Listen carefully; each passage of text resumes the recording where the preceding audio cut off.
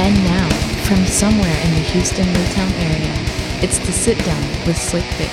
Welcome everyone, it's The Sit Down with Slick Vic. Got a really good guest today coming all the way from, actually I'm not going to say it, maybe this man is flying under the radar for a reason, but somewhere, you're still in Texas, right? I am still in Texas, yeah. I got my boy Jesse, how do you pronounce your last name? I probably should ask. Sinopoli? My boy Jesse Sinopoli. Yeah. Audio engineer, incredible music maker. Jesse, thank you for coming on the show, man. I really appreciate it. Absolutely, man. Thanks for having me. Well, let's just get to it. I don't really know too much about your upbringing, where you came from. Have you evolved? I know I met you in Houston. I know you used to live in New Orleans, but are you originally from New Orleans, or did you move to New Orleans? I am. I'm from New Orleans. Yeah, I lived there until 2016. I moved to Cincinnati for a few years, and then I came to Houston, and then COVID kind of pushed me out of Houston. So now I'm actually in Fredericksburg now, kind of up in the hills outside of Austin. Yeah. So, in New Orleans, it's obviously like the jazz capital of the world, right? Talk a little bit about like your influences growing up. Like, what kind of music did you listen to? Did you grow up playing instruments? Yeah, I see a guitar in the background. Yeah, my father is I would say primarily a blues guitarist. He's a blues guitarist, and also, like rock and just whatever else. But he's been playing, since he was a child, basically. So I grew up with him playing in the house, and we had a piano in my grandmother's house growing up. So I kind of was, around instruments and music since I was a baby. But I didn't really get into playing probably till I was kind of more in grade school. You know what I mean? I finally told my dad, hey, teach me how to play some chords or whatever. And just slowly but surely picked up another instrument until I could play 5 of them, Impressive, very impressive. I always hear that it's always a good idea to start on piano. Did you ever start on piano? So I guess you could say I started on piano because, again, when I was a baby at my grandmother's house, I would, kind of sit at the piano and just bang on it. You know what I'm saying? So I originally, I think, I suppose I kind of formed the love of playing an instrument on the piano. You know what I mean? Right.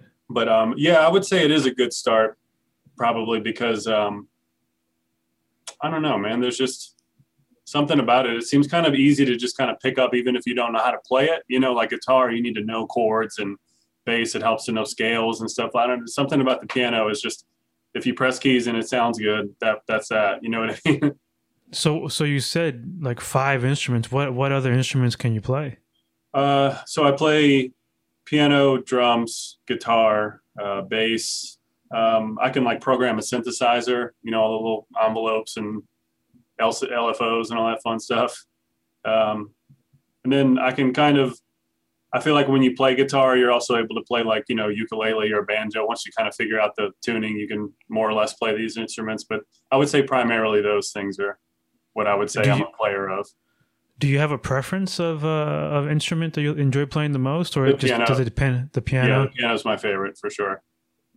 Okay. But I'm assuming if you really want to shred, right? If you're really angry or something, right? Do you prefer something, or can you really unload emotion on the piano? You can definitely unload emotion on the piano, but I think, especially in my youth, I would take out anger on the drums for sure. There's nothing like just, banging on those things when you're in a bad mood. It can really help get that out, But unfortunately, I lost my drum set in Katrina, and I never bought a second one. So, it was my 4th one already, but I didn't buy another one, is what I mean. So you're growing up in New Orleans, when would you say you started collaborating with other people? Were you in a band when you were younger, or how did that kind of come to fruition? I was in middle school. I joined band, you know what I mean? So that was my intro to working with other music. I was in the drum line, so that's more of a tight knit situation going on. I played drums all through high school, slightly after high school. like core style drum, you know. But I would say when I started really like collaborating with other independent musicians is probably like, I was like post Katrina, you know what I mean? Like when I was a teenager. Um, Probably a dear late friend, Peppermint Pony Dingle. Me and Dingle used to do a lot of work together back then in kind of the wake of Katrina. Those next couple of years, played all kind of weird little underground shows and stuff. And a friend of mine also up in New Jersey, his name is DJ Scratch, and he goes by Mike DeBisco now, which is his name. And him and I did a couple little collabs here and there for fun. But that was kind of, I think, my beginning of like working with other people. You know, a lot of people, when they get involved with music, especially playing instruments, they usually don't venture out into like the behind the scenes stuff, right? The actual recording, the audio engineer aspect of it.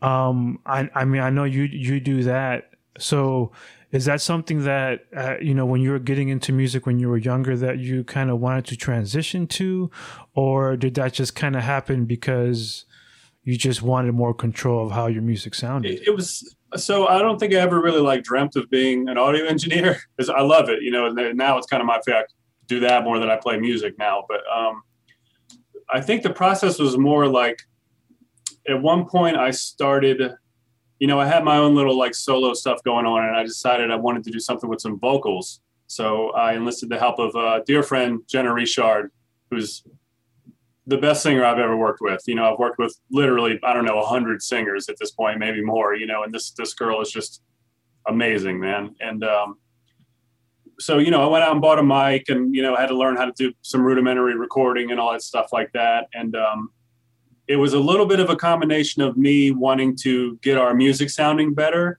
But I think the big push was really, I was going to UNO at the time. And I think it kind of got a little through the grapevine that I had a little recording set up. And another dear late friend of mine, Snoopy, this dude who's a rapper, great guy, man. And he just kind of hit me up and was like, yo, I heard you got a mic and stuff. Like, what if I came and paid you to come and lay some tracks down? And I was kind of like, yeah, that sounds like a good idea, you know? And it just, you know, I recorded him and then people on his album and then their albums and people on their albums. And it got to a point to where I was damn near doing it full time, you know? So it became a drive to be better at that, I think. You know what I mean? That it was like, if these guys are coming and paying me and stuff like that, I want their music to sound good, you know? You know, it's mentioned that it's funny how you said that. It's one of those things where music brings people together, right? Like it doesn't matter where you come from. Sure. It doesn't matter what you do for a living or what, you know, what you're into. But if you're into the same type of style or the same music, you know, you're willing to just come together and collaborate, right? Yeah. You mentioned him being a rapper. Were you? I know you are into rap now. Is that something that you grew up with as well? Were you always into that hip hop? So my household growing up, we weren't really allowed to listen to rap music, unfortunately.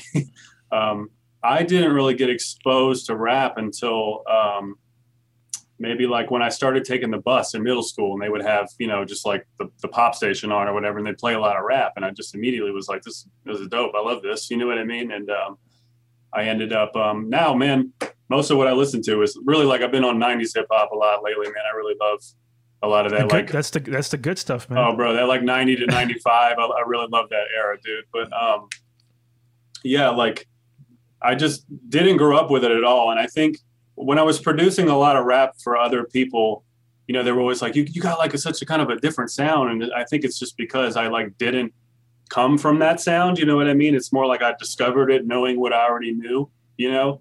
Mm-hmm. But yeah, I would say rap really entered my life like middle school. And now, again, it's just, you know, I listen to it every day. I listen to everything, but I love hip hop, man. I really do. It's new, old stuff, the stuff from 80s, you know, it's all great, dude. You know, what's funny is like, so like I grew up on hip hop but I also liked rock music, especially. I remember I was like in middle school And I used to make fun of the kids that listen to the rock and roll, man, because I was like, man, the music, they're just yelling stuff, they're just head banging, you're gonna hurt your neck. And then my buddy was like, here, man, take this CD. It was a burnt CD, and I was like, what is this? He was like, just take it, and it was Nevermind, Nirvana, and that just changed my whole perception on music, right? And there was still like this stigma, especially around that time. It was like the mid '90s, where like I was like myself. Maybe it was just the area that I grew up with, mostly predominantly black neighborhood, lots of hip hop, where they were like, "Oh man, like rock sucks, rock is stupid, it's for white people." But I feel like, maybe you know more about this than me, you being more in the music scene. I feel like now, hip hop kind of starts to really, especially like rappers like Jay-Z and Nas, when they talk about their influences, they start mentioning all these other genres of music, right? Sure. And maybe like that's kind of how it helped you out as you were bringing in this whole different type of sound, a sound that didn't originate from hip hop, sure, right? Yeah. You talk about your jazz influences, your rock influences, and maybe back in the day, it wouldn't have been as accepted. But nowadays, like people are really into like weird, different sounds, right? Yeah. And it's great too, because I mean, that's a lot of how you form new genres. You know what I mean? Is you're kind of like, okay, I like this, but like, let me do my own spin on it. Or, I want to do something that's like A plus B, you know what I mean? And I love innovators, man. Like, it's, shout out to who does it best, but the people who do it first always really hold a special place in my heart. These people that just kind of make their own lane or make their own sound and stuff. I've always really appreciated those bands, for just, I mean, it's not easy to just come up with a genre, like I know there's like a lot of them, but in the scheme of things, there's like 5, you know what I'm saying? So I always really appreciated the people who just, even if they're not necessarily coming up with a whole new genre, people who just like very distinctly have their own lane, their own sound. You know what I mean? I've always really, really loved that. So, I mean, especially because you got to think about they're taking a gamble, right? You're producing a type of music that isn't mainstream. Sure, it's not something that everyone's doing. Sure, so you don't even know if anyone's going to like it. Right? Yeah, it's not tried and true. Exactly. And like you said, you have to definitely hold up those people, the pioneers, right? The ones that said, you know what, I don't give a fuck. Like I like this shit. Yeah, I don't care. I don't care if anybody else does, but I like this shit. Yeah. And that's that, having that passion. I think it's what really ignites that fire, because like I said, there's no one else doing it, and you're just really doing it because you like it. Sure. And hopefully, it catches on, right? Yeah. And, again, with just like I was saying, I love all, hip hop from 80s, 90s, all the way up. I still appreciate people like Kool Herc, that here's a guy who's like, man, what if I just take the break of a funk song and just loop it over and over and just let people dance to it all night? And like, what a great idea. You know what I'm saying? To just be like, sure, I can spin these soul records that everybody else is doing, or disco really at the time. But, like, let me just do my own thing here, and boom, here comes hip hop. You know what I'm saying? Oh, you said a very special word, disco. I love disco. Me too. Let me ask, do you? See, I knew I wasn't. People always give me shit about that. Like, oh, it's a lot. I get it. It's a little corny in retrospect, like in a way. I understand like why it's kind of like that's some goofy shit, but I love it, man. There's like the pop sensibility it has is kind of undeniable. You know what I mean? Oh man, I mean the Bee Gees' Saturday Night Fever soundtrack is a freaking masterpiece. Yeah. So let's get back a little bit to New Orleans growing up. What was the scene like? So I don't remember how old exactly you are. What are you about? Like late 20s, early 30s? Early 30s, yeah. Early 30s. So growing up, you're looking at like the 90s, right? What type of scene was going on in New Orleans during that time? New Orleans in the 90s, man. Well, of course, I guess the hip hop scene was like there, but obviously that didn't really take off until like, Master P and Cash Money on. But Right. again, that kind of went over my head at the time because I didn't have my own freedom to go out and seek these things out. What I recall a lot of is rock, really, is when I think back to it. I mean, of course, there's always jazz and blues. You go to the right places and check them out. But I just remember rock being a big thing there, and metal too. I know they had all those guys like Acid Bath and stuff like that. All the, not the band. There's a band called Goat Whore out of there, but a lot of those guys were in metal bands from New Orleans prior to that.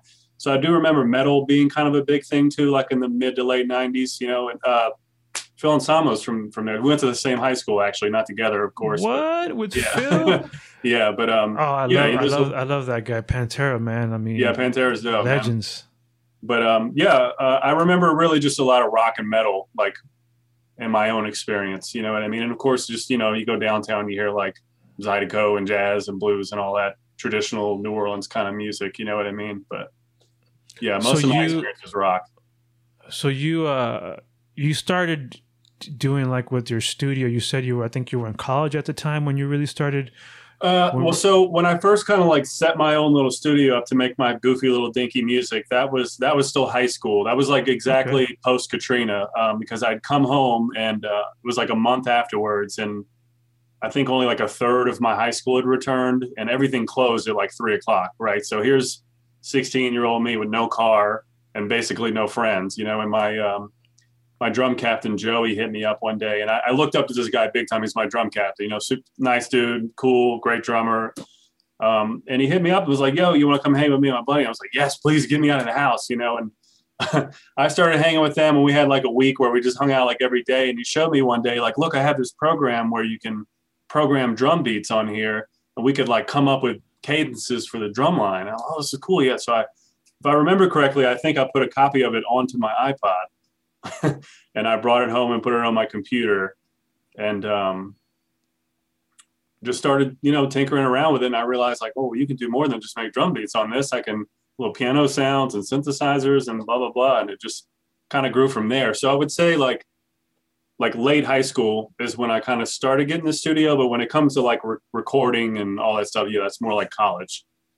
So you basically took, obviously a horrible situation in Katrina, and you kind of flipped it, right? You were like, okay, well, I can't go out, I can't do this. Mm-hmm. And you discovered this program to generate beats, and realized that you could do so much more with it. And that kind of ignited you, right? That kind of pushed you to really, really, learn as much as you can about it, right? Yeah, well, I think it was a combination. It was kind of like a right place, right time, because like I said, like most of my friends were gone and stuff, so I didn't really have anything to do, So when I get my hand on this little program that I have a lot of free time and was on a lot of ADD medication, I was just able to sit there and work on music, you know what I mean? And I would come home from school and go straight to that, and I was like, I would make like 50 copies of each time I'd come out with a CD and go to school and sell them for $1, and try to get rid of them all in the day. And it just, I had like a little 10-person following at school pretty much, that a lot of those people still listen to my music today. And I appreciate all you guys, for sure. But yeah, I think it was kind of just the right place, right time, that there's just nothing to do and a lot of feelings knocking around in there. You know what I mean? No, I do, man. Like I can kind of relate. Like for me, it was the pandemic. I started the podcast 2 years ago, and I did like, I think like 4 or 5 episodes in the beginning, and then I don't know, a combination of laziness, or I can't really put my finger on why. Sure. The drive went away, but the pandemic hit, and obviously having all this free time, not working. I was like, you know what? Let me go back to doing what I love. Let me start doing this. And then I just started doing it more consistently. So, we're kind of intertwined with that. Taking a shitty situation and making the best of it. Sure, yeah, it's definitely pushed me to do a lot too, man. I've outputted more work since the pandemic than like the last 2-3 years beforehand. I've just, like you said, a lot of free time, a lot of reflection to do and stuff like that, you know what I mean? And I was kind of surprised at how much I've been putting out, as a solo artist, and just, doing stuff in general, like working on my engineering, reading more and watching more videos and stuff like that, and just practicing engineering more. So you're in New Orleans. You started in high school doing the recording. Now you're in college. I mean, talk a little bit about how that experience, that feeling of having people come to you, being like, "Hey, man, like I want to work with you. I want to help. I want you to help me record something." Because I'm assuming, the way you got out there was, you self-promoted yourself, right? You're handing out CDs to everybody, and then it gets to the point where people are listening, people are liking it, people are acknowledging your talent, and so now you got people looking for you. You want people working with you, and so now you're in studio with, whether it's a rapper or whatever type of musician you're working with. How was that whole experience? Getting this new crowd of people coming to you and wanting to work with you. So I've always said, man, my favorite thing about engineering, the most rewarding thing to me, I mean, it's two things. It's that it always changes, so it's always challenging. You're always can get better. You're never just like, all right, I got this, I'm good at this. Like there's always room for improvement. And the way we engineer in the first place changes a lot, so you're always needing to relearn what it is you're doing and stay current. But the other thing to me that's the most rewarding is here's somebody who has some art that you're able to like help them actualize that art. You know what I mean? And that's like a really great feeling to me. I've always loved like helping people and teaching people and any of my things that I'm knowledgeable in, whether it's music or like playing magic cards or so, like just things that I know a lot about. I'm always happy to show other people these things, so it's always been really, to me, that's kind of the most rewarding thing is these people coming to me and like, man, I got a dope idea for a song. Just like, I don't have any recording shit or anything, so can I, work with you? And kind of the look on their face when you finish it and you turn around and you're like, how's that sound? And they're just like, great, I love it. It's just like, it's such a good feeling, what I mean, to turn that back over to them and they get to go put it on the internet and be like, look at my new song, everybody. It's a really great feeling. I do love that.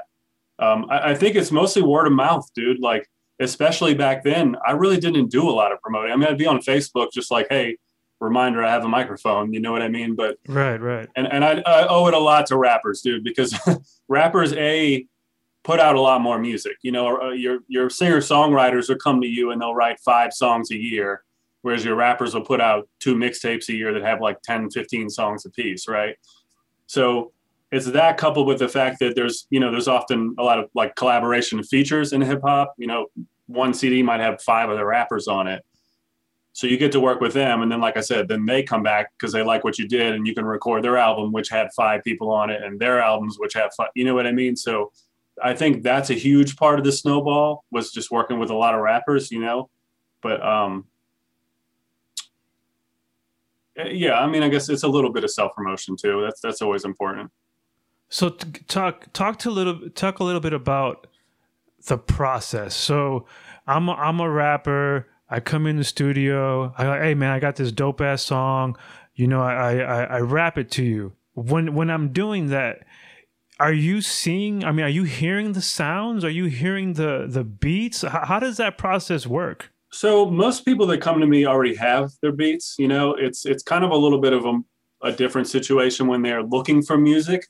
But when they do come to me and they're like, I want you to produce my tape or whatever, I'll, what is it you're looking to do? Like, what are some of your influences? What show me some songs that you think are dope. They don't even need to be rap songs. Show me some electronic shit or some rock. Like, what are you looking for exactly? You know what I mean? And I try to kind of give them what they want, but also with my take on it, because I know that you're coming to me because you like the way my sound is. You know what I mean? Like, why else would you be here? Right. So I've always really hated when someone's like, hey, can you make me like exactly this beat? I'm just like, I don't do that. You know what I'm saying? Like, I'll make you something like my take on that type of beat, but it's always really kind of clammed me up when people are like, hey, can you do like this exactly? So yeah, I mean, I try to just get into like what it is that they're looking for and then kind of just do my twist on that. You know what I mean? And especially if we get to work in person, because you can do a lot of stuff remotely now, but when we work in person, I like to kind of sit down and just we'll tinker around with some sounds and just, how about that? How about that? Like, does this sound good? Do you like where this is going? And I think once we kind of get a groove going, I kind of know what they want. I can just sort of hammer out a lot of work for them at that point, Yeah, yeah. But I'm also assuming like, I mean, the lyrics, right? Like if they're over here rapping about, something not, either sad or angry or, I mean, that the emotion of the lyrics kind of does play a role in what you're going to do musically, right? Yeah. And like a song to song basis. Yeah. I would kind of be more like, all right, well, this is going to be a slower track, or this is going to be something a little more hype or, aggressive or not. But, you'd be surprised. It doesn't often come to where they'll just rap a song out to me and I'll write from there. It's more just like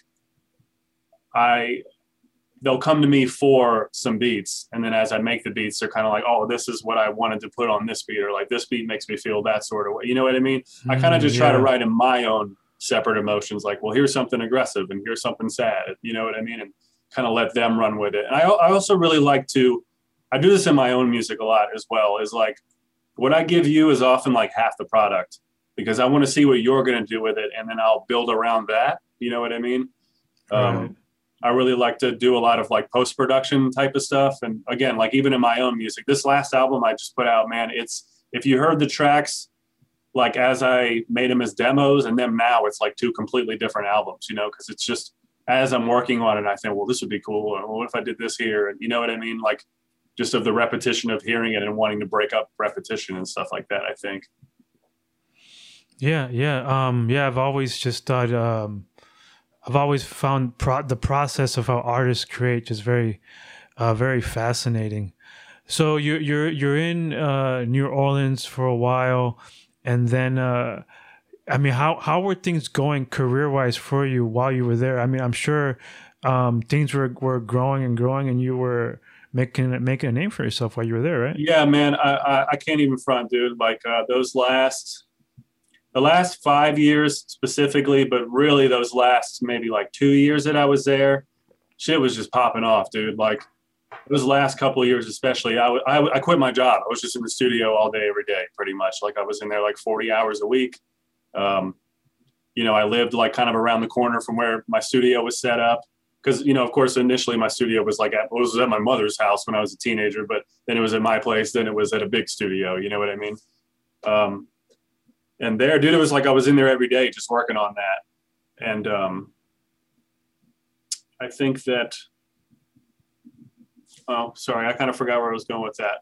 Can you repeat that last question again?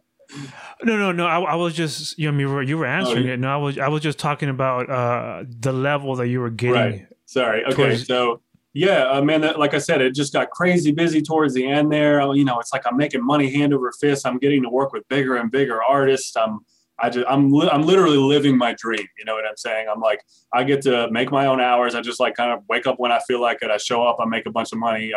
I get twisted with these dudes. And then I get to like go to a bar at 2 a.m. around the corner and do what I want and pass out at 7 a.m. I was really kind of like living this little dream life. But at the same time, man, I was like not happy living in New Orleans. And I think a lot of people that have known me for a long time, people from New Orleans that knew me before that were aware of that kind of since I was, at least since college, man. I kind of just really had this like yearning to get out of New Orleans.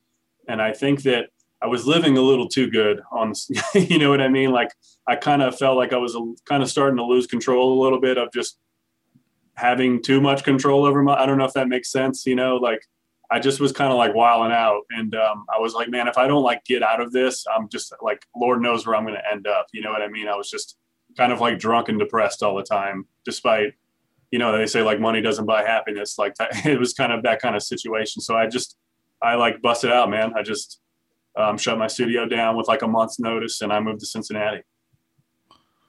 You mentioned it, getting twisted with the artists. Obviously it's no secret when it comes to music, that artists like to indulge with, without getting into any specific what type of mind altering substances. you mentioned, you had to get out of there, maybe because, being depressed, being, the drinking and whatnot.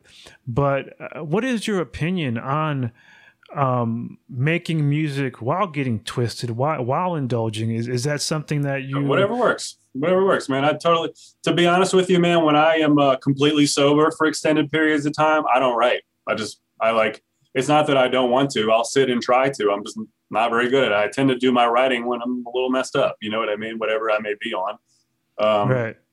And man, if you got to do the hard stuff to put out some gangster shit, like I'm not saying that those two things are mutually exclusive. Like you don't have to do the hard stuff to put out gangster shit. But if that's what it takes and that's what you're willing to do, like I don't judge. You know what I mean?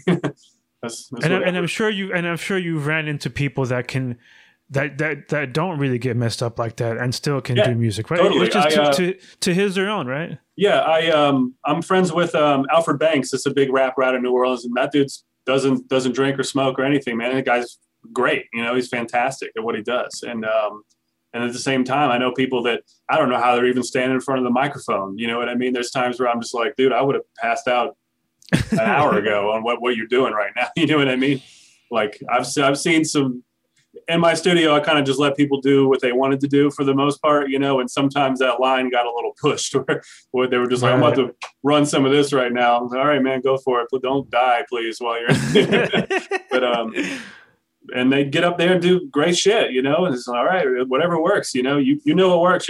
You clearly do this, so like this is your thing, so do your thing, man. I'm just here to make you sound good.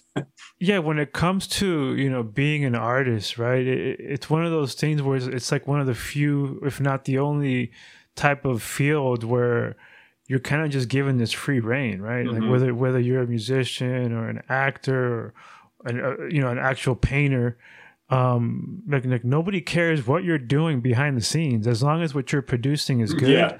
They're just like, hey, man, whatever you're doing, just keep it up because you're pumping out some good shit, huh? For sure. And like I know a lot of people, again, there's artists that are pretty much sober and rappers, they'll be sober that'll rap about getting fucked up and it sounds cool and it works. And there's people who are super fucked up that don't ever talk about that. You know what I mean? That don't really delve down that road in their musicianship.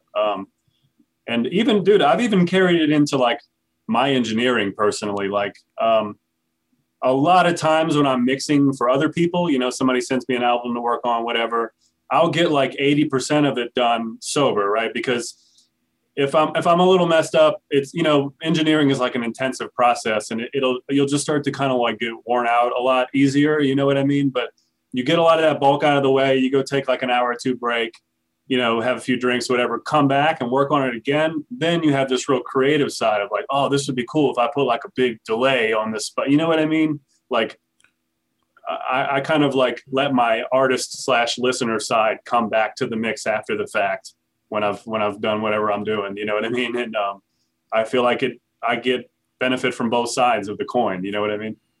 Yeah, it's almost like getting a new set of ears, yeah, totally. Right? Even though it's your ears, but they're altered now, right? Sure. You've done whatever you've done, and now you kind of things are a little bit different, and the sound now you go, oh well, I didn't think about this before. What if I did this? What if I did that? Yeah, yeah, and even in the reverse order, dude. A lot of times, like I said, I write when I'm a little twisted, and it's like I'll make a song at 1 a.m. and I'll wake up and listen to it again at noon and be like, this is like a new song to me. You know what I mean? Like it's like a new song by me to me. So then I can kind of get a little sober input on it. Like, all right, well, I like what I did here, but let me clean up some of these rough edges. You know what I mean? I kind of just like onto the page. Let me edit this a little bit, Yeah, absolutely. So you said then you went to Cincinnati. Cincinnati, yeah. Why Cincinnati, Ohio? I mean, it's pretty cold up there, isn't it? It's you'd be surprised. It was both cold and very hot. I was kind of drove like because when you leave New Orleans for 12 hours north, you're like, great, I get to get away from these miserable ass summers because they are miserable, And I got up to Houston, and it's like not to Houston, to Cincinnati. It's like not only is it like damn near 100 degrees in the and humid, and during the summertime, but like no one has AC. So you're just like in people's houses, just like dying, sweating, you know, and they're all just like got the windows open, minding their. I'm like, man, I'm used to AC. It's always 68 in everybody's house. You know what I mean? Right. It was hot, man. But yeah, it was also very cold. I got up there. It was my girlfriend's, where she was from. So we were like, we want to get out of here. We can go there. Well, you know, people there. We got a little bit of a foothold. So went up there and bought a house. Got like a deal on like a house in kind of a little lower income neighborhood or whatever you want to call it. You know what I mean? And kicked it there for 3 years and then busted out. Talk a little bit about, I mean, what were you still doing the music thing in Cincinnati? Were you meeting new artists and that? That is, to backtrack a tiny bit, the last 6 years I was in New Orleans, 7 years, I was producing primarily. My main focus in my music was a hip hop group. Anybody knows me knows this group. And we had kind of a falling out as I was leaving. When I went to move, because again, I was miserable, and I kind of came to them. I'm like, guys, y'all know I hate it here. You know, I'm miserable. Like, I found a way out, but we can continue to work together. You know, you send me some stuff, you record, I'll mix it. I'll send you my beats, you record. Like, well, we still have that same relationship, just not in the same room. I was like, you can fly up there. I don't give a fuck. We'll record shit there. Come over for a week. You know what I mean? And they were kind of like, okay, bet. And then that was the end of the relationship was just over with. So when I moved, I suddenly found myself with like nothing to do for the first time in years. You know, I don't have no clientele here. I just went from recording dozens of people a week to nothing, and no artist to be primarily working for. So that's when I started my solo career back up with all of these soundbite releases I've been doing over the last few years. So like I said, when I moved there, I bought a house, and I just bought it. So I didn't have to worry about like paying rent or working or anything. So I just kind of like reflected, man. I worked on music. I reflected on myself. I spent a lot of time just, you know, more or less staring at the wall, thinking, you know, and it did give me a good opportunity to find myself as a musician again. You know what I mean? To get out of just like mostly producing hip hop, you know, and I know you can still see a lot of that in what I do now. It's clearly like this guy must have done hip hop at some point. You know what I mean? So I carried a lot of that over, but also reached way back into like things I used to do when I was a teenager, kind of a little more electronic sort of sound and whatnot, you know?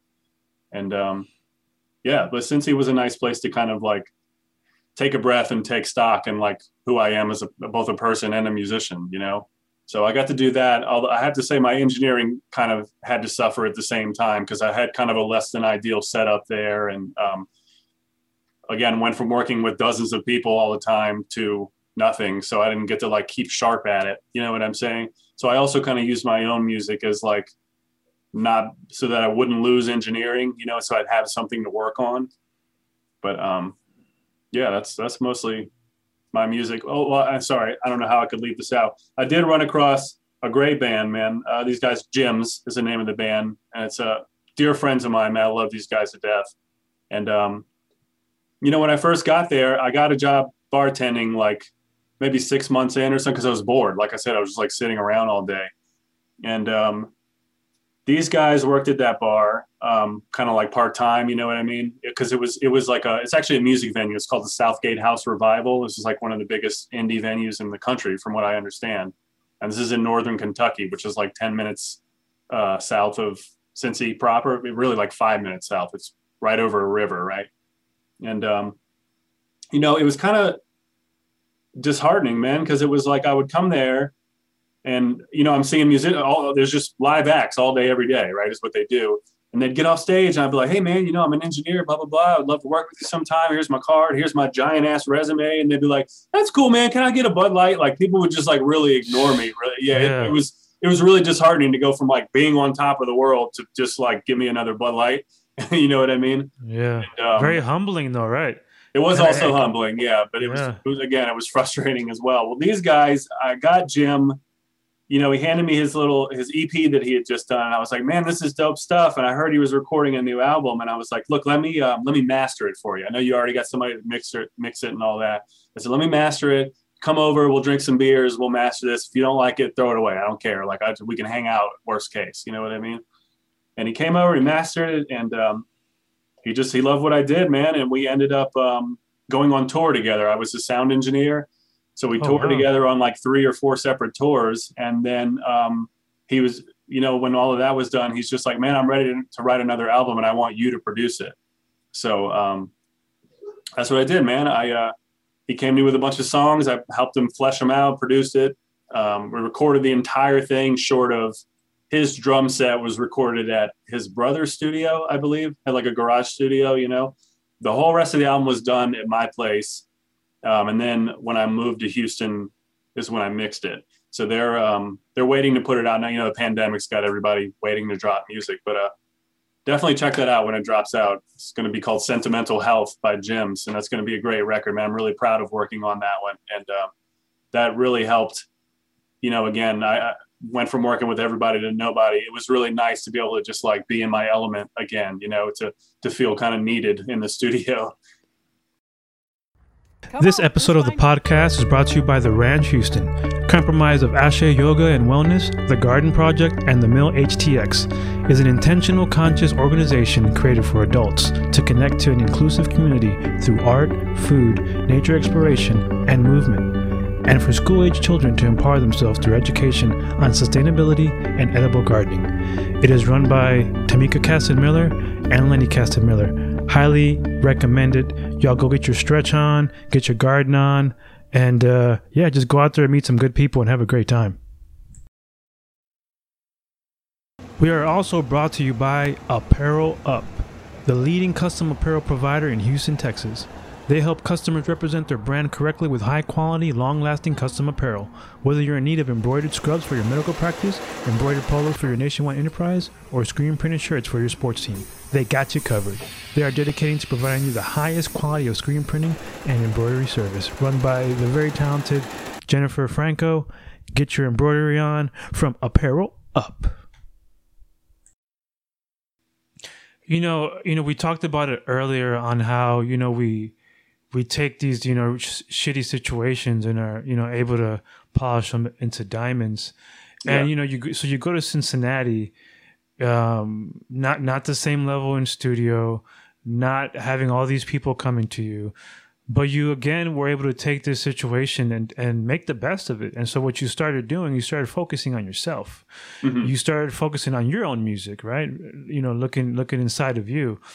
How difficult was that transition? Because here you are working with other people's music, right? You're collaborating, but you're really trying to get their message across, right? Mm-hmm. You're really trying to say, okay, what do you want? Now it's no longer about them; it's about you. What do you want? Right? Was there some type of transition, or was it just easy for you to really just be able to create, from within?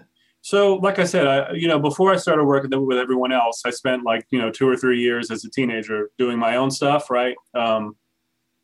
And once I, was set with all this free time, it kind of was just like, well, let's just go back to making music. It's the same thing I did for this group that I mostly produced. Is I would just be making music as an artist. I just would make sure that it's hip hop. You know what I'm saying? So this was kind of the same thing. Well, let me keep making what I think is dope, but it doesn't need to be something necessarily that can be rapped on. You know what I mean? It kind of just gives you more free range to do whatever. Yeah, just right? the box was bigger all of a sudden. You know what I mean? And you can tell when, especially when you go back and listen to that first record, a few of those songs I actually made in New Orleans, that just like 2 or 3 of them that got carried over, but I also, in that thrust of a transition, I was left with a lot of emotions to say. It was kind of like, here's my whole life that I worked on building for 20 something years, and I just literally balled it up and threw it away and then went and sat in a house by myself. You know what I'm saying? So I had a lot of emotions of like how I felt about friendships and relationships with my parents and the people I used to work with, you know what I mean? And myself. And, so that album, that particular album to me has always had kind of a special place because it was like each one of those songs really was like very, none of it was just like, let me make something that sounds cool. Like it all felt really organic. Like they each were a little thought or feeling that I was having at the time, you know? So that album really just poured out of me. And it's also my biggest of the solo. That's the most songs. Cause like I said, it was just coming out, you know? And I think that really just carried on through the rest of it, that I kind of just tried to make it to where, you know, to just kind of keep some emotion and not just be writing for no reason. Does that make sense? Yeah, it's it's very therapeutic, right? It is. Kinda, It's very therapeutic, man. Even when whether you know you need it or not, every time that I like bring a song out, it always, I don't know, you just feel a little better after the fact. So Cincinnati was kind of a place where you kind of had the time to kind of rediscover yourself, kind of go back to your roots. So then you come to the dirty South. You come back, but this time you come to my neck of the wood. You come to H-Town, Houston, Texas. Again, why Houston? What brought you to H-Town?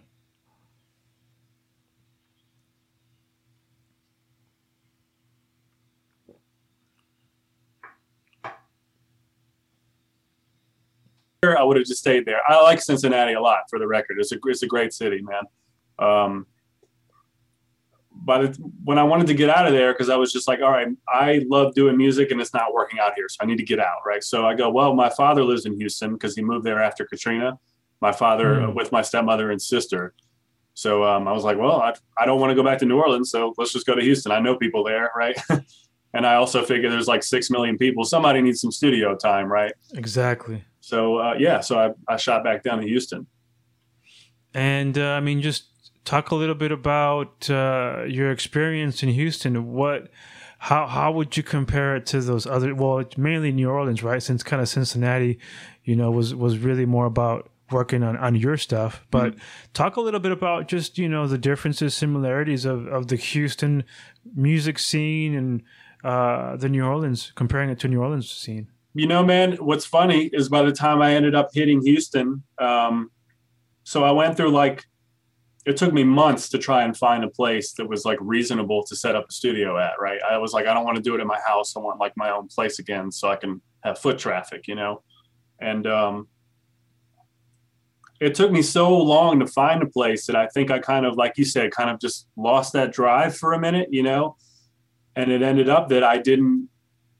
Eventually, it was like, I think, like the beginning of February, like about exactly a year ago, I said, you know what, fuck it. I'm just going to set my studio up in my house. Like, I miss my studio. I miss being able to make my own music. If somebody wants to come to my house, record, fuck it. They can come to my house, right? And then a month later, all of a sudden, COVID. Yeah. So, you know, my income, I was doing a lot of Ubering at the time and shit, and that just dropped out from under me. You know, no one needs studio work in the middle of the beginning of the pandemic, you know, and I kind of like panicked, and I called my dad and was just like, I don't know what I'm about to do. You know, I have like no income. I just like paid rent, you know, it's the beginning of the month and shit. I just paid rent and all that good stuff. And I'm like broke, man. I don't know what to do. And so he made some phone calls and he was like, well, I can get you this job out in Fredericksburg. And I was like, but what else am I going to do, man? So I shot over here and started working here. And what looked like it was going to be this short-term thing, you know, ends up being this long-term thing. And then I ended up just kind of having to move here. Luckily, my lease was up like a month later anyway in Houston. So I was able to seamlessly kind of make that transition back here. But now I'm here surrounded by wood walls and all that good stuff out here in the hill country for probably until like later this summer. And then I'd like to move to Austin, actually, is my next move. So we're hopping around Texas. So you're out in the hill country. I mean, New Orleans, Cincinnati, Houston, these are big metropolitan areas. Yeah. Obviously, it being the pandemic, it's really not the best time to be going out and partying and whatnot.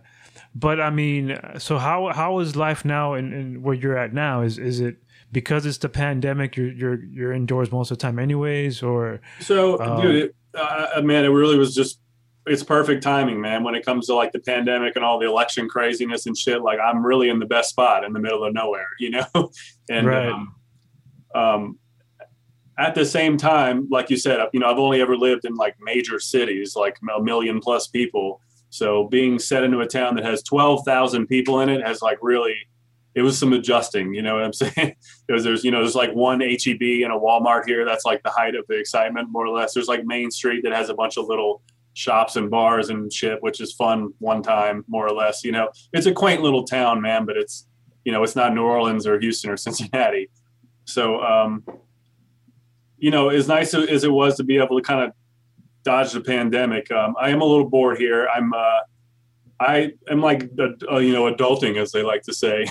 I'm working a 9 to 5 at the moment. I got myself like a nice little salary job here now.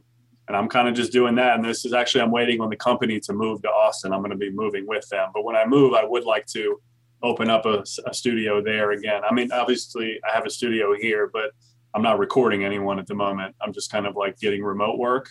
And that's been kind of steady. I mean, musicians typically aren't the most, you know, money-laden people to begin with. So the fact that the pandemic's kind of messing a lot of that up, it's definitely affected the business big time. I can tell you that. But it's starting to pick back up a little bit again, you know, like during the fall-ish, kind of into the beginning of like towards the end of the year, it almost dried all the way up. But now it's coming back. So I think by the time I'm getting my chops back up really nicely here. I love the new stuff I'm getting out of here. I'm able to, with this new job, kind of, you know, get some better equipment and stuff. And then when I get to Austin, I think I'll be ready to be like, all right, let's get it again. You know what I'm saying?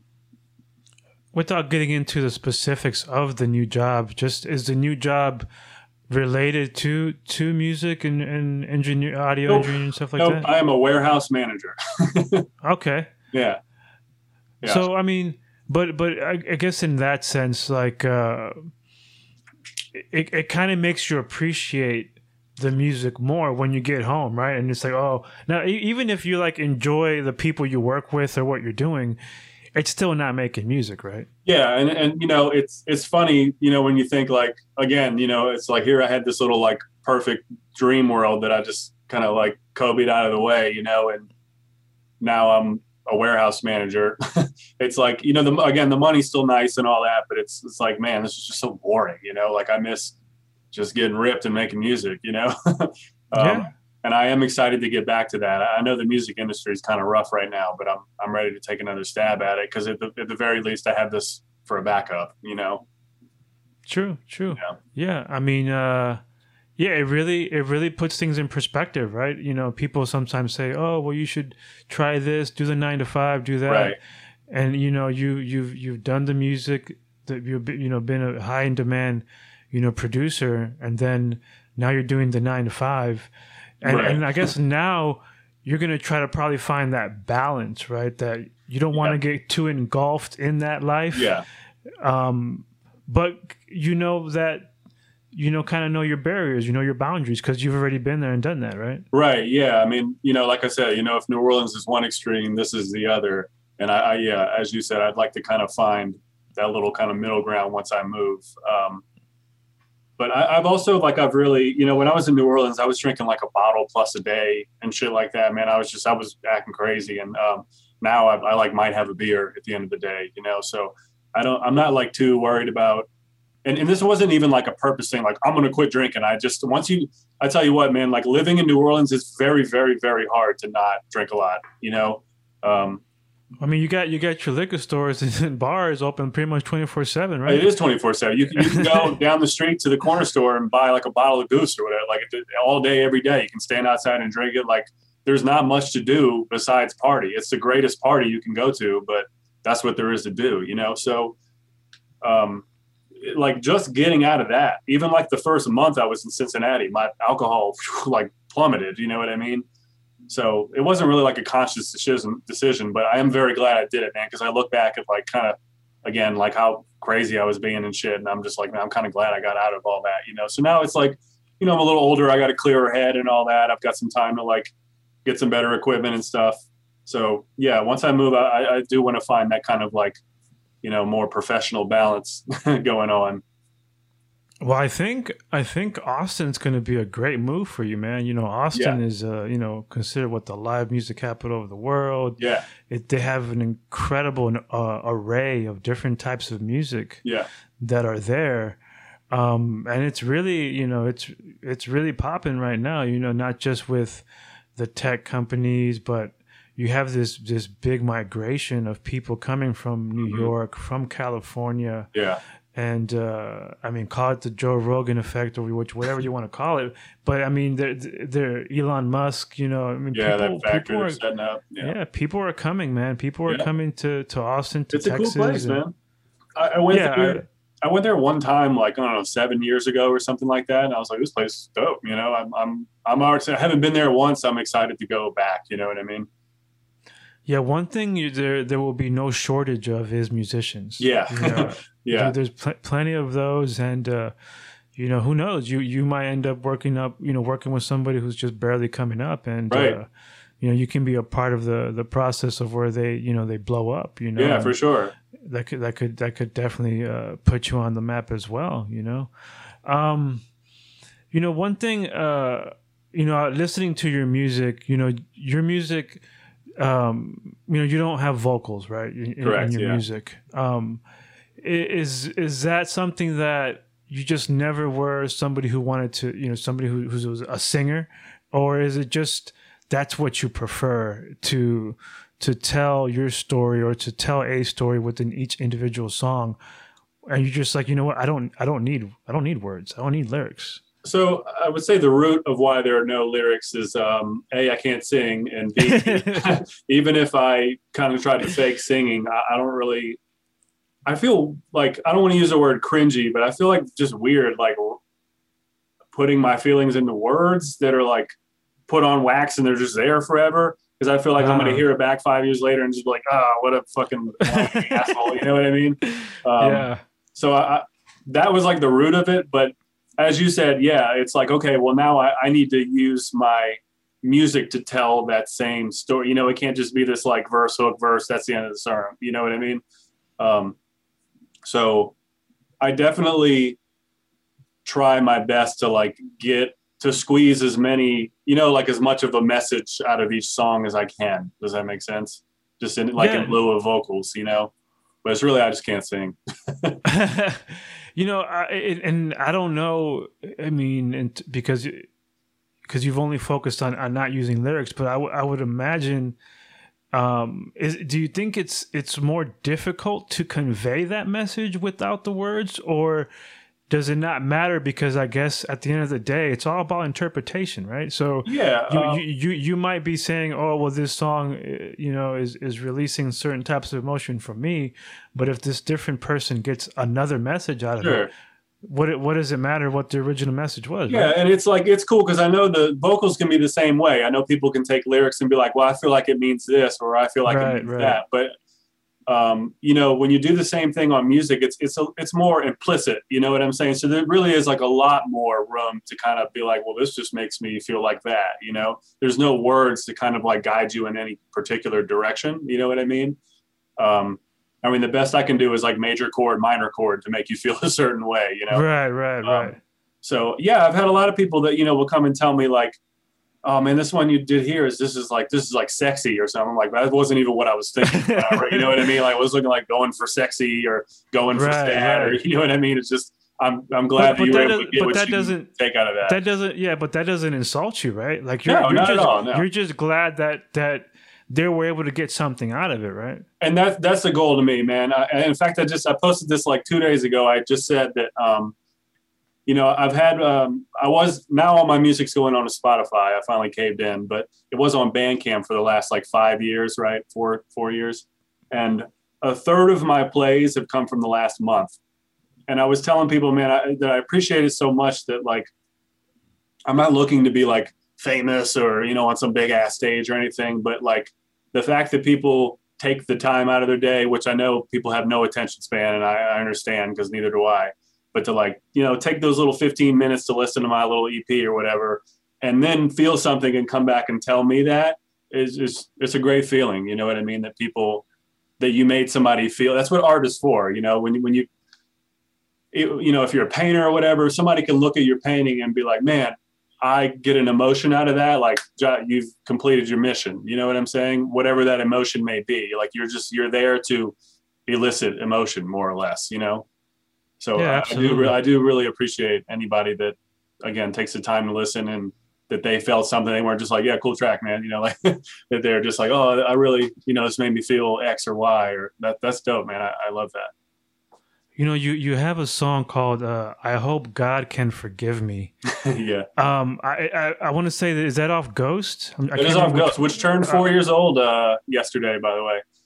Oh, well, happy anniversary. Yeah. So just we're talking about getting different things out of it. When I hear that song, I feel like the title of that track is just you're just saying, the title saying like, hey man, forgive me God, because I'm fixing to fuck this track up. Like I'm just not gonna give a fuck, and I'm just, because it's like all over the place, man. And it's like, hey man, I'm forgive me for not following the rules, but I'm, is that kind of where you came with that? Like I know, I love that interpretation.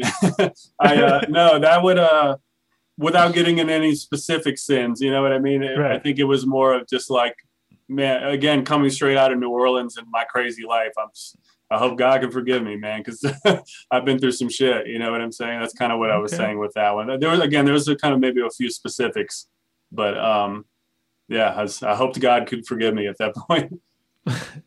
I mean, you also have on one, what I think is Social Path Part 1, yeah, where you have a very nice, intricate collaboration of the violin and the piano. Mm-hmm. How do you even determine what you're going to use and how you're going to use it in certain tracks? Is it just, are you just playing around with mostly? Yeah. So usually my writing process is throwing stuff at the wall, right? And one thing will stick. Boom, it'll hit the wall and be like, that's it. That's the riff I want to build this song around, whether that's a drum loop or whether that's a piano line that I come up with, because I try to use my piano to write a lot when I can, or just even digging through samples. If maybe I'm listening to some music I've never heard and that's it. I can take that little 2 seconds and like slow it down and make a beat out of it, right?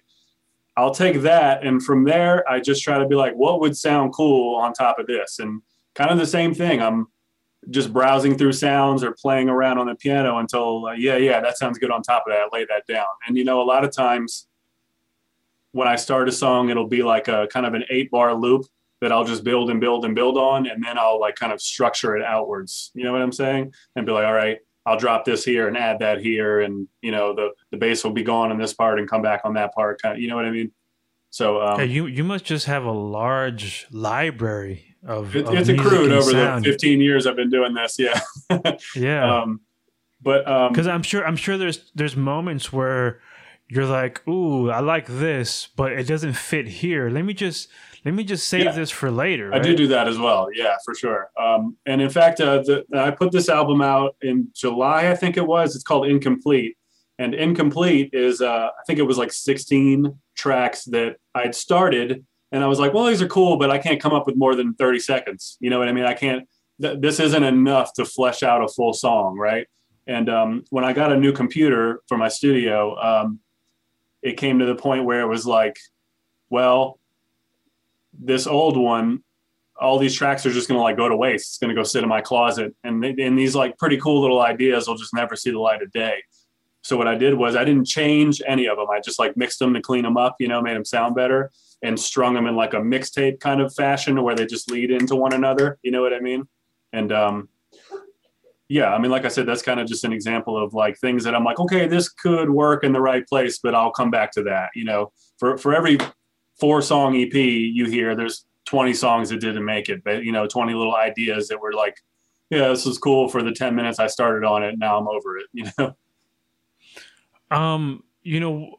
Obviously, you've been doing music for a long time, but when you're making music, are there any other influences that are not music that kind of leak into the songs? Like maybe something you heard in a movie or something you saw at the grocery store, like a jingle in a commercial, like.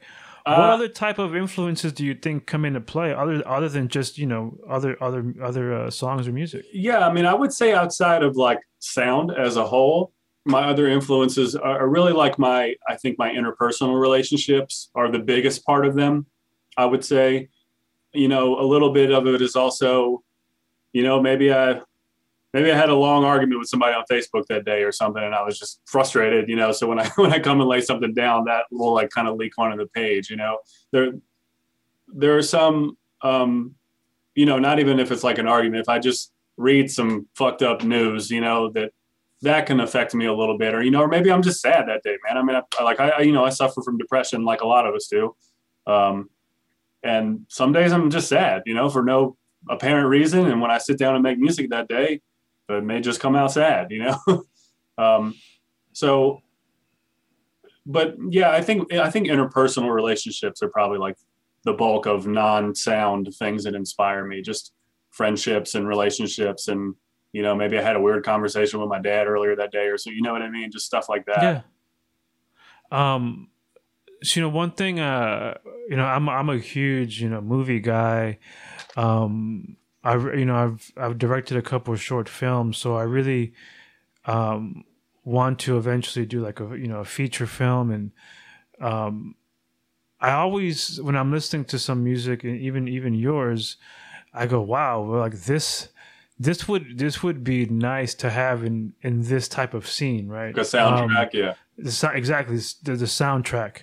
Is that something that you've ever thought about? Has anyone ever approached you about doing that? I actually scored like a little indie film in college, which I still, I lost the files to it. I think I'd have to hit up the director. I think she still has like the master cut somewhere, you know what I mean? But right. I haven't even like seen the little film in forever. But I actually starred in it. It was like a little black and white with mostly just me in it. And after the fact, they were like, well, you do music. Fucking, can you do the sound for it? And I was like, sure, that would be fun, So it was mostly like, mostly piano score, you know what I mean? And I really enjoyed doing that. That was a lot of fun. And it made me kind of get out of my box a little bit at the time. And I liked playing around in that area, So yeah, if somebody hit me up to do that again now, I'd be totally down to do that. Or even if they were just like, can I use this song? Yeah, man, go for it. Like, I don't, you know what I mean? If you like it, I mean, and how did that process go? Did they kind of, I mean, obviously you were in it. So did they shoot it first and then you did the soundtrack? And so you basically based it on what you're seeing and what the type of scene it was and what the director wanted. Yeah, so it was set, right? It was a silent film, right? Again, it's a little indie college black and white silent film. And so I just try to,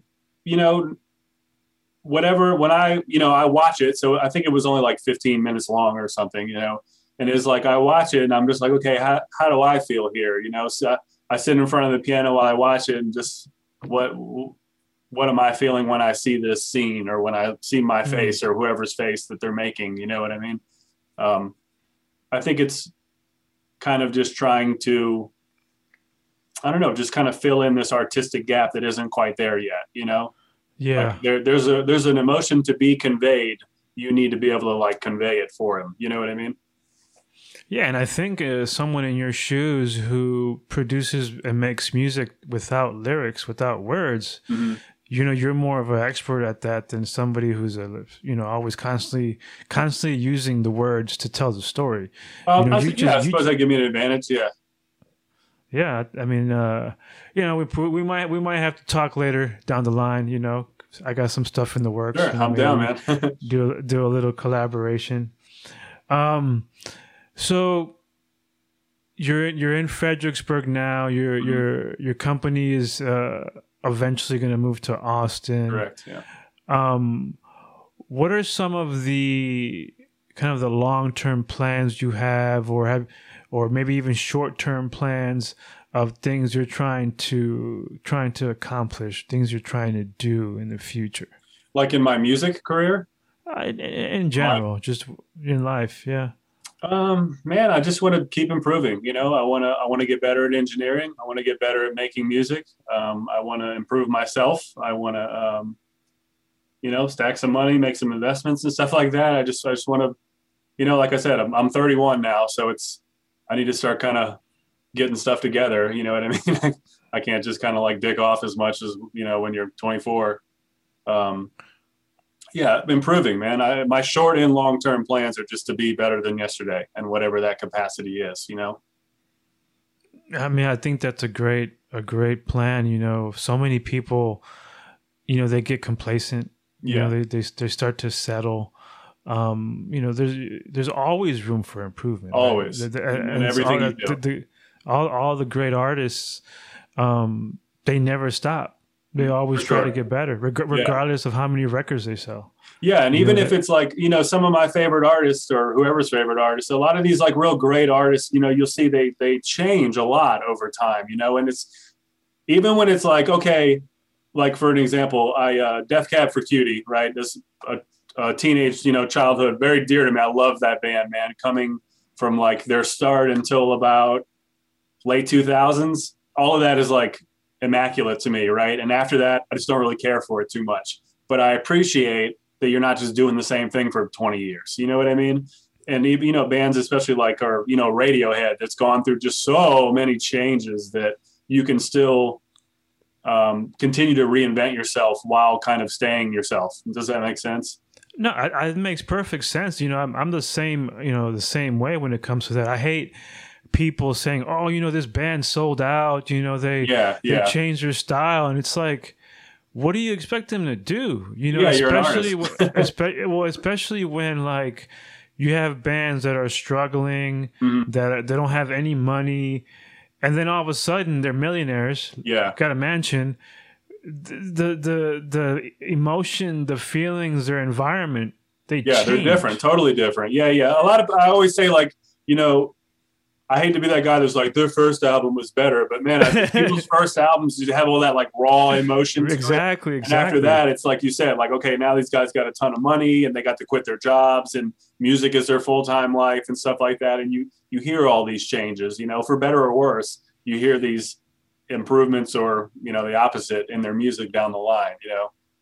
Yeah, absolutely. And then I mean, you know, people grow in Yeah. general, right? I mean, especially a lot of people start music when they're really young and they're Yeah. really That's a big immature. part too. Yeah. You know, Yeah. How they're you feel when you're immature. 20 is not how Yeah, you feel when you're 40. exactly. You have different priorities. You Yeah. have kids. You Hmm. have marriages. You have mortgages. Like Yeah. everything's so different. Like, how do you expect the music to remain constant when all the Yeah, it's variables are it's as changing? selfish is really what that thinking is. To just expect somebody to put out the same stupid ass song for 20, 30, 40 years.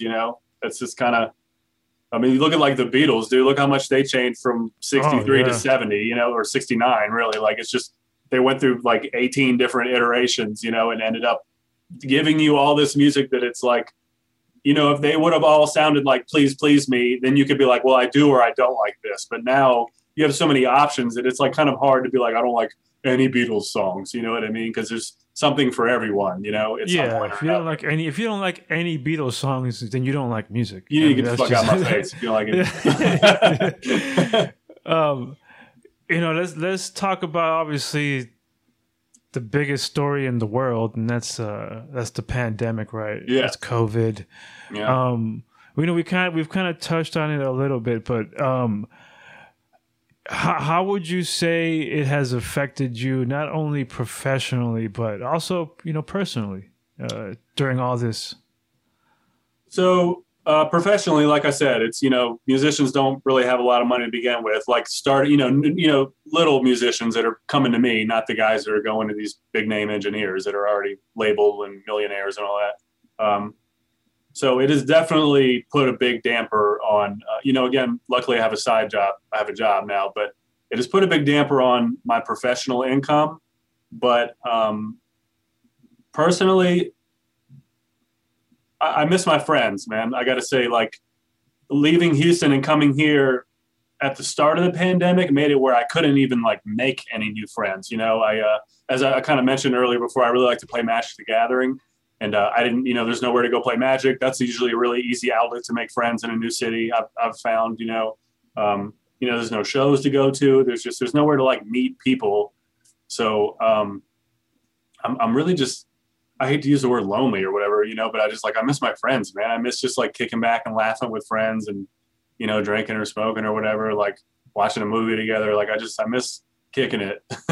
I really do. I feel kind of like just by myself here, and it's like at the same time, I have 3 other cities of friends, but it's like I'm gone. So I don't know if you've ever moved city before, man, but there's an out of sight, out of mind thing that starts to happen as time goes on, and it's just like that circle of people that you keep regular contact with online just kind of shrinks all the time, In the meantime, there's no new friends. So I've just been bored, dude. I've been really bored, but I've been making a bunch of music. So I guess there's that. Yeah. I mean, you're not the only one, man. I'm kind of the same way. I mean, there's obviously, a different type of pandemic, right? With people, emotional, dealing with everything, being isolated. It's not healthy, right? It's not healthy for your mental state. Yeah. Especially if you're a person like yourself or like me, who enjoys just fucking around with their friends, right? Yeah. I mean, I love talking. I love talking to whoever, and I like talking about really any type of topic. And when you're not able to go out and just hang out, have a couple of drinks or whatever, catch a show. Sure. It's lonely. It's sad. It has an effect on you, and it's kind of one of those things where you really just have to wait it out, right? Like there's really no other option. You can do, man. Yeah. Are you going to be doing the vaccine? Like, I don't really have an opinion on it, man. Like I probably, I don't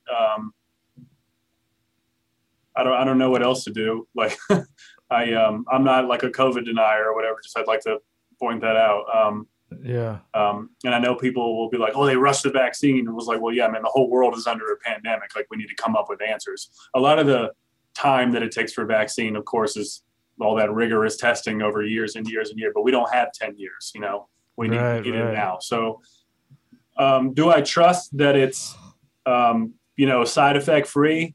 I'm optimistic, but, I wouldn't, I don't know. There's no long-term testing of this, At the same time, I would like to get back to regular life for myself and everyone else. So I suppose, I would probably end up getting the vaccine here eventually. I'm also tired of wearing a mask. Yeah. I mean, I even heard like Live Nation, which is a huge promoter for concerts. Like they are going to start, once they start doing concerts again, they're going to start requiring people to come in to the concert to show proof, a certificate. Really? That they took the vaccine. Wow. And, I mean, I always felt like, I was like, I don't know, I'm pretty healthy. I don't know. I don't know if I want to be a guinea pig, but I mean, the way I see it now, obviously it's millions of people have gotten it. So I feel like now, but especially because of my age group, and I'm not at the top of the list. Yeah. So I think by the time it does get to me, it'll be a little more kinks out of the way. Exactly. Get a little more kinks out the way, and at least get to see, I only know maybe like 2 people that have gotten it, and that's because they're both nurses at a hospital. I know maybe like a dozen people or something like that. I know someone has died from it, man. Some girl I went to high school with died from it. This was like maybe last summer or something like that. Yeah.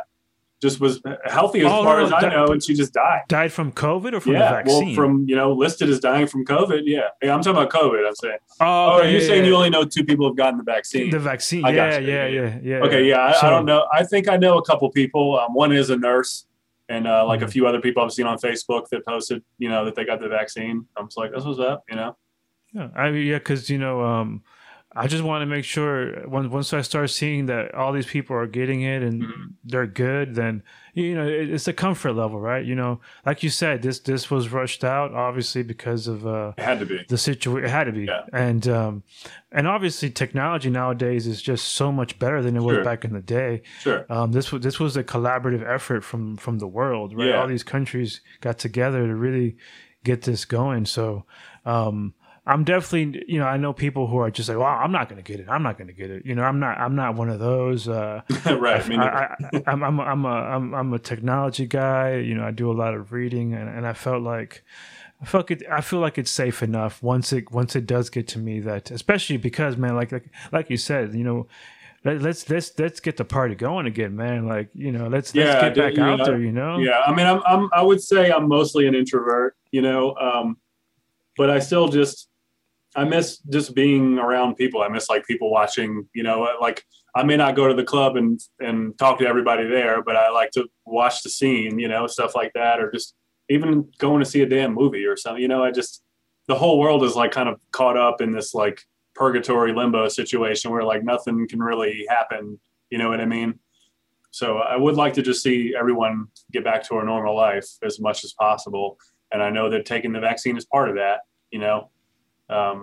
and again, yeah, it'll allow you to go back into the world of magic, right? I know. I think like almost every time I saw you, you were playing Magic. Yeah, I was like about to go play or something. Yeah, because your place was like really close to where I'd go and play. Yeah. How did you've always just liked it since it was? I remember when it kind of started taking off when I was younger. I kind of got into it, but I don't know. I just, for whatever reason, it just wasn't my cup of tea. So yeah, go ahead. I was just gonna say it's something you've been doing for a long time. Yeah, man. When so Magic started in '93, right? And I remember being, little, like 4 or 5 or 6 or something like that. And I guess I was like 4 or 5. And my uncle Jake, who's like 10 years older than me, so he's a teenager at the time, had Magic cards. Like I'm talking the OG Magic cards, right? And I just remember being little, they're like zombies and goblins. And I already like kind of liked fantasy stuff as a child. I still do, and they just were so cool. I was like, I don't know how the game works, but I was like, I like this, and later, I guess around like 5th or 6th grade, I started to like get my hands on my own cards, because I found a few other kids that played them. And I played like for funsies pretty much all the way until Katrina. So this is like, 99 to 05. And Katrina, we only had like one shop in New Orleans to play Magic at, and it kind of just got washed out of everyone, So, and at that point it was like, I'm a teenager. I got distracted with everything else about life, So I came back to it around like, I think 2014. And then when I moved, I started to like, now that I'm an adult, was able to get a little better at it. And then when I moved to Cincinnati, now the Midwest is like the Magic capital of the world or whatever, damn near. I'm saying, man, there's like, you could play Magic every night of the week at a different shop and within like a 30-minute drive if you wanted to from Cincinnati. There's big tournaments within 2 hours every other weekend. You know what I mean? So I got on like the competitive grind, and I started playing these like big tournaments and just focusing as much as I could on being like a good player, and which was fun and not fun. I do, again, I enjoy like a challenge, and again, it's something that changes and keeps making you challenge yourself. And those games where you like pull it out of your ass feels great. You're like, oh, I solved the puzzle, But then there's some days where it's like, man, you thought you had it all together, and you show up, you drive 2 hours at 6 a.m. to some big tournament. And then it's like your first 4 rounds, you draw like God hates you. You know what I mean? Like you're just drawing the worst cards and stuff. And you're just like, man, this fucking sucks. Why am I doing this? Why am I out here? And it can be really emotionally frustrating doing that competitive grind. So now I've kind of just gone back to, I like to be as best a player as I can, but I'm going back to mostly playing for fun for now, because you can play online and stuff, so I've been doing that. But I do really miss paper Magic. I guess it's kind of like me. I really like chess. I'm a huge. I love fan chess of too. Yeah. And I'm not sure. I'm gonna ask you. The difference for me with chess, like playing it in person, it just feels different when you're with that person right there, kind of looking at their facial expressions. Yeah. I guess to make a more accurate comparison, it'll be like playing poker. You can play poker online, but I mean, I don't know if Magic has like bluffs you can't see him or anything. Sweat. Yeah, absolutely. Right. Your hand is hidden, so there's Lord knows what's going on behind his hands. You know what I mean? Mm-hmm. So yeah, I mean, watching that guy draw a card and make the like fuck face, you know what I mean? Like, all right, I already know that I got you. You know what I mean? Like, yeah, and I'd really started to make that a big point. But once you get into competitive stuff, you need to kind of make that part of your game, is like really reading your opponent, and like you said, when you're looking at a screen, it's just not at all the same. I can't see you jitter nervously. I can't read your face. I can't like just kind of watch your body language and the way you move things around and stuff. It's all of that adds up when you're trying to 1% over your opponent at a time. You know what I mean? Yeah. Yeah. So, are there any things, other type of hobbies or things you like to do? I mean, you got the music, you got the magic. What else entertains Jesse? I went through. Now I'm kind of on hiatus from that. It's a very expensive hobby. I do like cars. I was a car guy for a hot minute there, man. I had a little souped up ride and all that stuff. But it is when you like really get into it and try to, be racing and souping your car up, and the shit breaks, man. It ain't no like $200 fix. It's always some $1,000 fix or something. And I was like, that's when I got rid of that car, I was like, I don't want to get into that until I have a lot of money. You know what I mean? Like money set aside. So one of these days I'm hoping maybe like later this year or something, I can get another little like for funsies kind of car. But right now I'm kind of just trying to take it easy on that hobby. Yeah, I mean, especially because like you're really pushing that car to its max. Yeah, like, we're past that.